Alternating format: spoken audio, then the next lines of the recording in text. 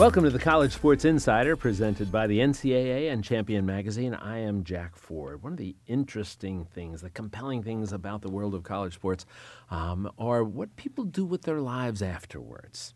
And it's always curious as to how many people who have great success in different aspects after they finish their careers as student athletes will point back to their experiences and how it prepared them and how it drove them and motivated them for what they did. That being said, we have a fascinating person joining us today who has a background that will, I think, bedazzle you in terms of what she has done as an athlete and what she has done with her life afterwards. Tori Murden McClure is now the president of Spalding University. And to try to encapsulate your experiences in our 15 or 20-minute conversation is going to be a challenge. So let's get started. Firstly, it's a delight to have you here. Thank you for joining us. Let me start at the beginning, which is always a good place to start, and that is with your both academic and athletic experiences at Smith College. Yeah. Right. Played a number of sports there. What first drew you to given the choices that you had to attend? Why was it that you said, Smith, this is the place where I want to be? Oh, well, that's an athletic story. I couldn't afford to go and tour colleges, so I just applied to a number of schools and got into a number of schools. But Smith, the basketball coach, wrote me a note, said, you should think about Smith. And so I chose Smith. And a number of years ago, I was being inducted in the Kentucky Athletic Hall of Fame, and every once in a while they have to induct a woman just for equity's sake. And I was walking into the event, and I think I pulled out all the stops. I think I was wearing a dress that evening. And a newscaster said, do you consider yourself an athlete?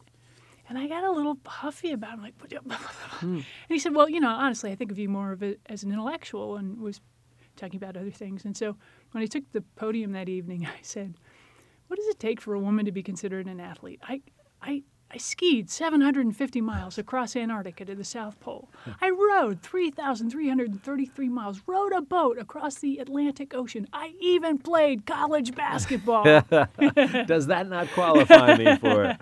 Well, it's interesting because you have the appellations. You have to be a female athlete. You just can't be an athlete. Right. Yeah. There has to be the modifier thrown in front of it for some reason. Yeah. It's I have a daughter who was a college athlete. She was a lacrosse player at Yale. She's now a cancer surgeon, and she goes through some similar to the being a female athlete, being a female doctor. Yeah. She tells the stories repeatedly female how surgeon. she's in the room and she's talking to the patient. She's already talked with the patients, but the family are there, and she's describing what the surgery is going to be, what she's going to perform. At the end, she'll say, are there any questions? And invariably, Hannah will go out and say, well, when are we going to meet the doctor? When's he coming in? And she's like, really? Yeah. It's like you saying, really? Is that not enough, what I've done here? So you end up there. You engage in multiple sports there. And I'm curious about how you look back on that. And whether it was indeed a springboard. Oh, absolutely. For everything afterwards. And it's fun to be associated with the NCAA because it echoes opportunities that I had as a student athlete, and the persistence and the endurance and the resourcefulness that you learn as a student athlete that echoes in the rest of your life. And I tell students today, you've got to do your homework. But I love having the athletes raise their hands. And I was like, okay, now if your coach tells you to lift weights on Tuesday and run stairs on Wednesday and run plays on Thursday, are you going to skip it all and do it all Friday night before the game?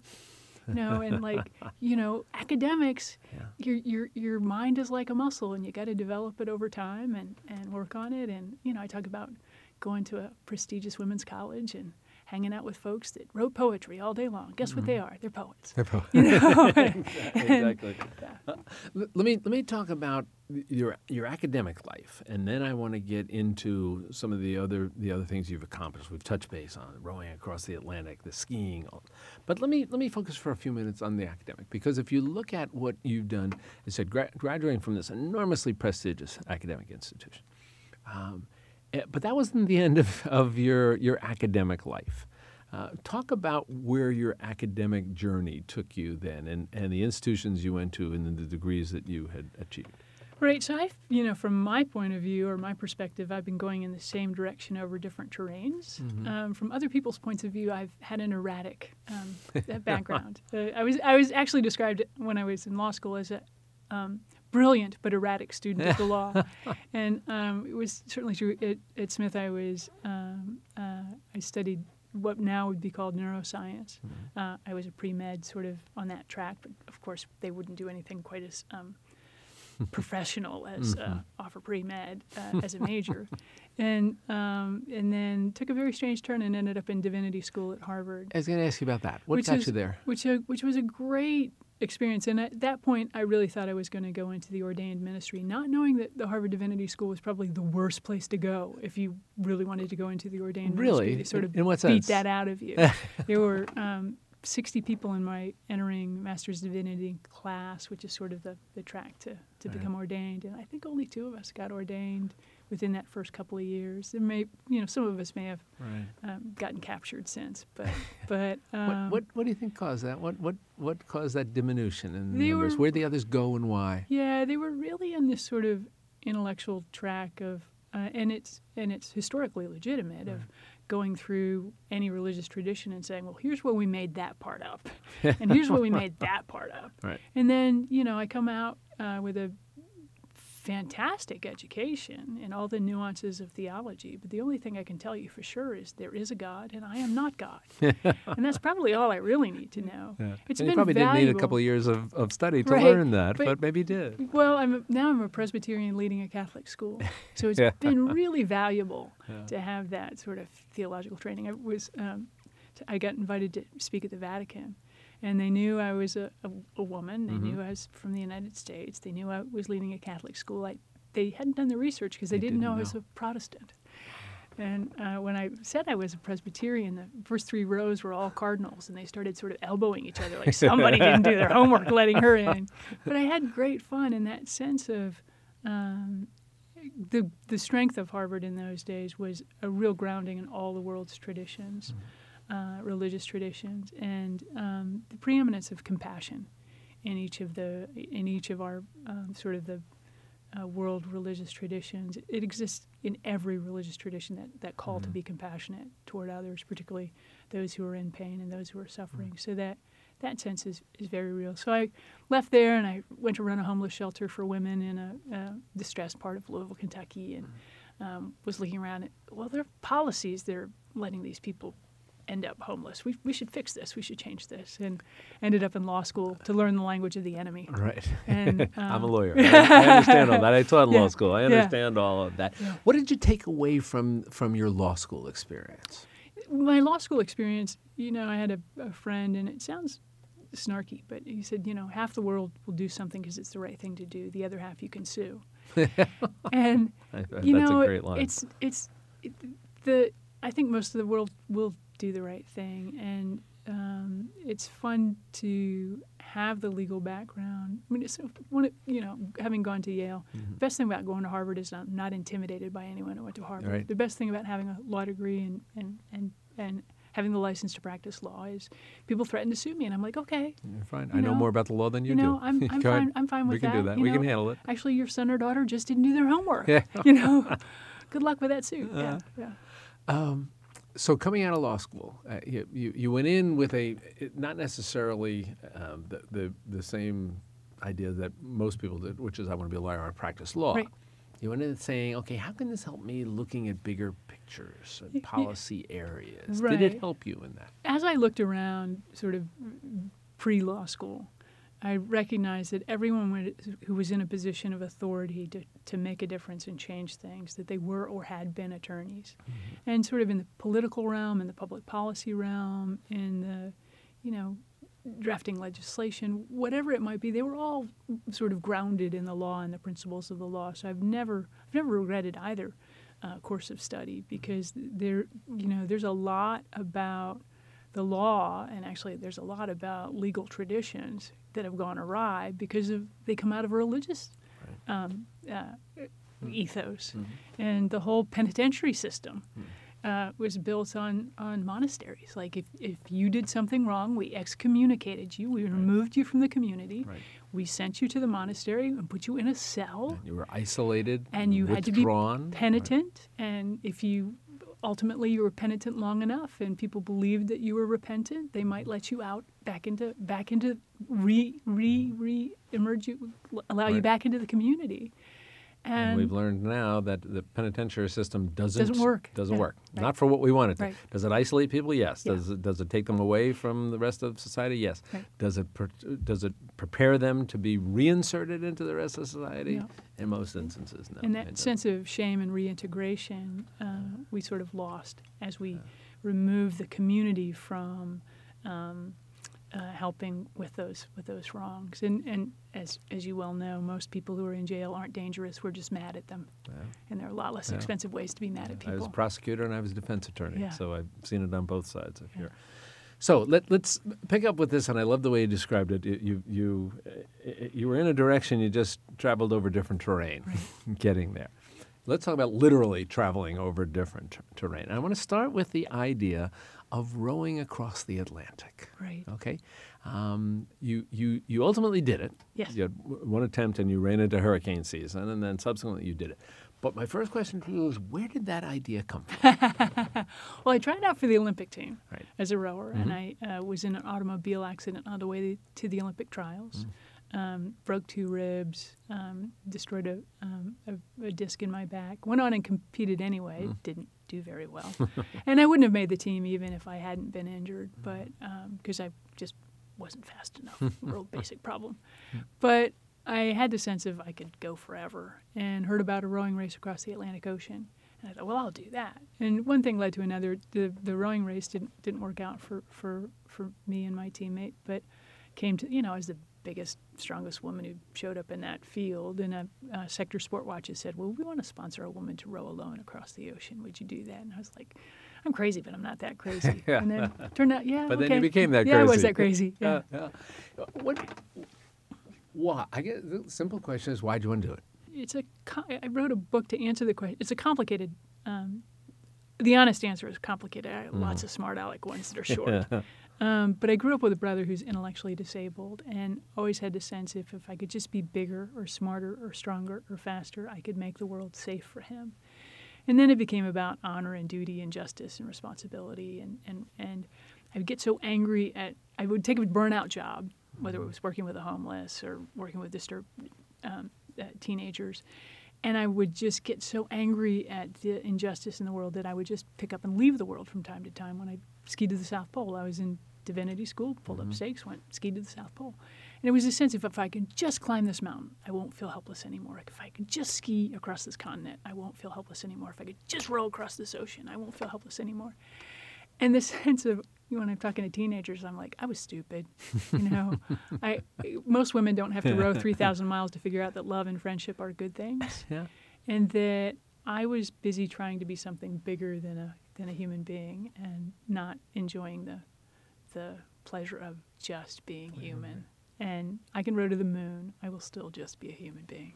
You wrote a book about it, and it was titled "A Pearl in the Storm: How I Found My Heart in the Middle of the Ocean." And I've seen the quote about you saying that you didn't know you didn't have it, but you found it. You found your heart after this. What do you mean by that you found your heart, and why did you have to do that to find it? Well, as you probably know, authors don't get to write the titles for their books. No, I know. I've written a Yeah. couple. I've written Yeah. 3 books, and Yeah. the struggle is always, I love this title, and the publisher says, no, Yeah. we don't like No, the title. they We've hate got it. our own title. Yeah, they hated all my titles. The opening line of the book, though, is, in the end, I know I rowed across the ocean to find my heart. In the beginning, I wasn't aware it was missing.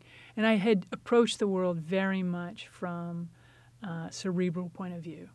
And I was searching for enlightenment, but I was searching for enlightenment with my head, and had no understanding of sort of heart issues. And I had the privilege of working for Muhammad Ali, probably the most viscerally compassionate human being I have ever met. Now, he got it in heart. And I have another friend, Karen Armstrong, who wrote A History of God. She was giving me grief one evening for rowing a boat across an ocean. I was like, you wrote A History of God. You can't pick on me for audacity. But she's an intellectual. She only gets it with her brain. Compassion for her actual neighbor, not so much. And that sense of to be a whole human being, you have to be, it's a mix of things. And I had ignored sort of developing heart, and was proud of my lack of social skills. Very proud of my lack of social skills. Like, you can't spend 2.5 months. It was a badge for you. You can't spend 2.5 months alone in a rowboat if you're not an introvert, right? Yeah. So when you say you found your heart, what exactly did you discover? It was really giving myself permission to, for me, it was giving into love. I had, between my unsuccessful row and my successful row, a man wandered into my life and just didn't seem to take no for an answer. And I was well on my way to finishing my second row and got caught in a terrible storm and wasn't sure I was going to be able to make it. And that storm passed, and I picked up the satellite phone and I called up this man and I said, "When I get out of this rowboat, will you marry me?" And he says, "Sure, why not?" Because he's really romantic. Sure, why not? Sure, I'm not busy. Yeah. We can fit that in. Yeah, and what a blessing that's been for me. Yeah. But it was letting down my guard. I was rough and tough and had things I needed to do. And, how many plays does Shakespeare have? There's not a happy marriage in any of them. Socrates wrote, by all means, marry. If you get a good wife, you'll be happy. If you get a bad wife, you'll be a philosopher. It's a great way to look at it. Yeah. That's great. So, where you are now in this journey, right, is the president of college. Yeah. Right? What? And the same question I've asked you before. What got you there, and why? So it's not just any college, and I've had opportunities to move to more prestigious places. It's a scrappy, under-resourced institution in the heart of downtown Louisville, Kentucky. And Kentucky's not known for its higher educational prowess. It's not known for its educational prowess. We have 120 counties in the Commonwealth of Kentucky, and in 100 of those counties, the educational attainment rate is lower than Mexico. And that's where the need is. And so that's where I put down roots. And it also happens to be where my husband lives. And so it was logical that I might go and stay there. And Muhammad Ali was from Louisville. That's how we got to know each other. Yeah. I got an opportunity to meet him in the '96 Olympics. I was with NBC News at the time. Oh, We were covering the Olympics, and that the iconic moment. At a moment when he shows up with the torch in his hand, and I got a chance to interview him afterwards, and just what a fabulous human being. Yeah. So getting now to, and you've been there since 2010, Right, President. And when you look at these accomplishments that you had, rowing across the Atlantic Ocean, climbing the mountain, skiing to the South Pole, and clearly, you talked a little bit about what you learned from them, and most especially what you learned about yourself from them. What has being the president of an academic institution, a college, what has that taught you, or has it taught you things about yourself? Yeah, I think self-awareness is one of those highly underrated leadership skills that, if you don't know who you are, why should anyone else follow you? And, who you are and where you're going. And that, why I chose to devote myself to education was, I ask young people, think about what problem is it you want to solve? And I don't care what problem it is. Education will improve or alleviate or assist in solving that problem. And so it seemed like a good place to spend my time. Yeah. And young, being surrounded by young people all the time, they will challenge you, and they will improve your self-awareness. Yeah, they will. I've taught at Yale for 13 years now, an undergraduate seminar, and I say to people, it's my most enjoyable thing that I do, and it's the most challenging thing that I do, year in, year out, because of all of those things that you said. Last question for you. When you look at this pathway that you've traveled over these various terrains, and if you go back to your experiences as a student athlete at Smith, what did you take away from that you think has propelled you to the things that you've done with your life since? Yeah, I remember being a student athlete and having the sense that I was part of something bigger than myself. And, rowing a boat alone across the ocean seems to defy that, being part of something larger than yourself. But I might have been alone in the boat, but there were lots of folks who helped. And there were lots of folks who prepared me for that journey and that sense of stepping out of the boat and being some part of something larger than myself. And to have the opportunity to, extend that to other young people, particularly now in the era where we're so polarized, to be a part of a team. And you don't have to like everybody on your team, but you're still part of a team. And to get knocked down and get back up again is such a privilege, yeah. Well, I think that in many ways, all of us who have experienced the life-changing aspects of being a student athlete, I think share in what you talk about. Although very few of us have decided, well, I'm going to utilize that to row across the Atlantic and to ski to the Antarctic. But you're an inspiration for all of us. Tori Merton McClure, as I mentioned, the president of Spalding University. It's been a pleasure. Thank you. Chatting with you. Thanks for And fun spending for me. time with us. We appreciate it. My pleasure. Does it for this edition, then, of the College Sports Insider, presented by the NCAA and Champion Magazine. I'm Jack Ford. Thanks for joining us today, and we'll look forward to talking with you again real soon.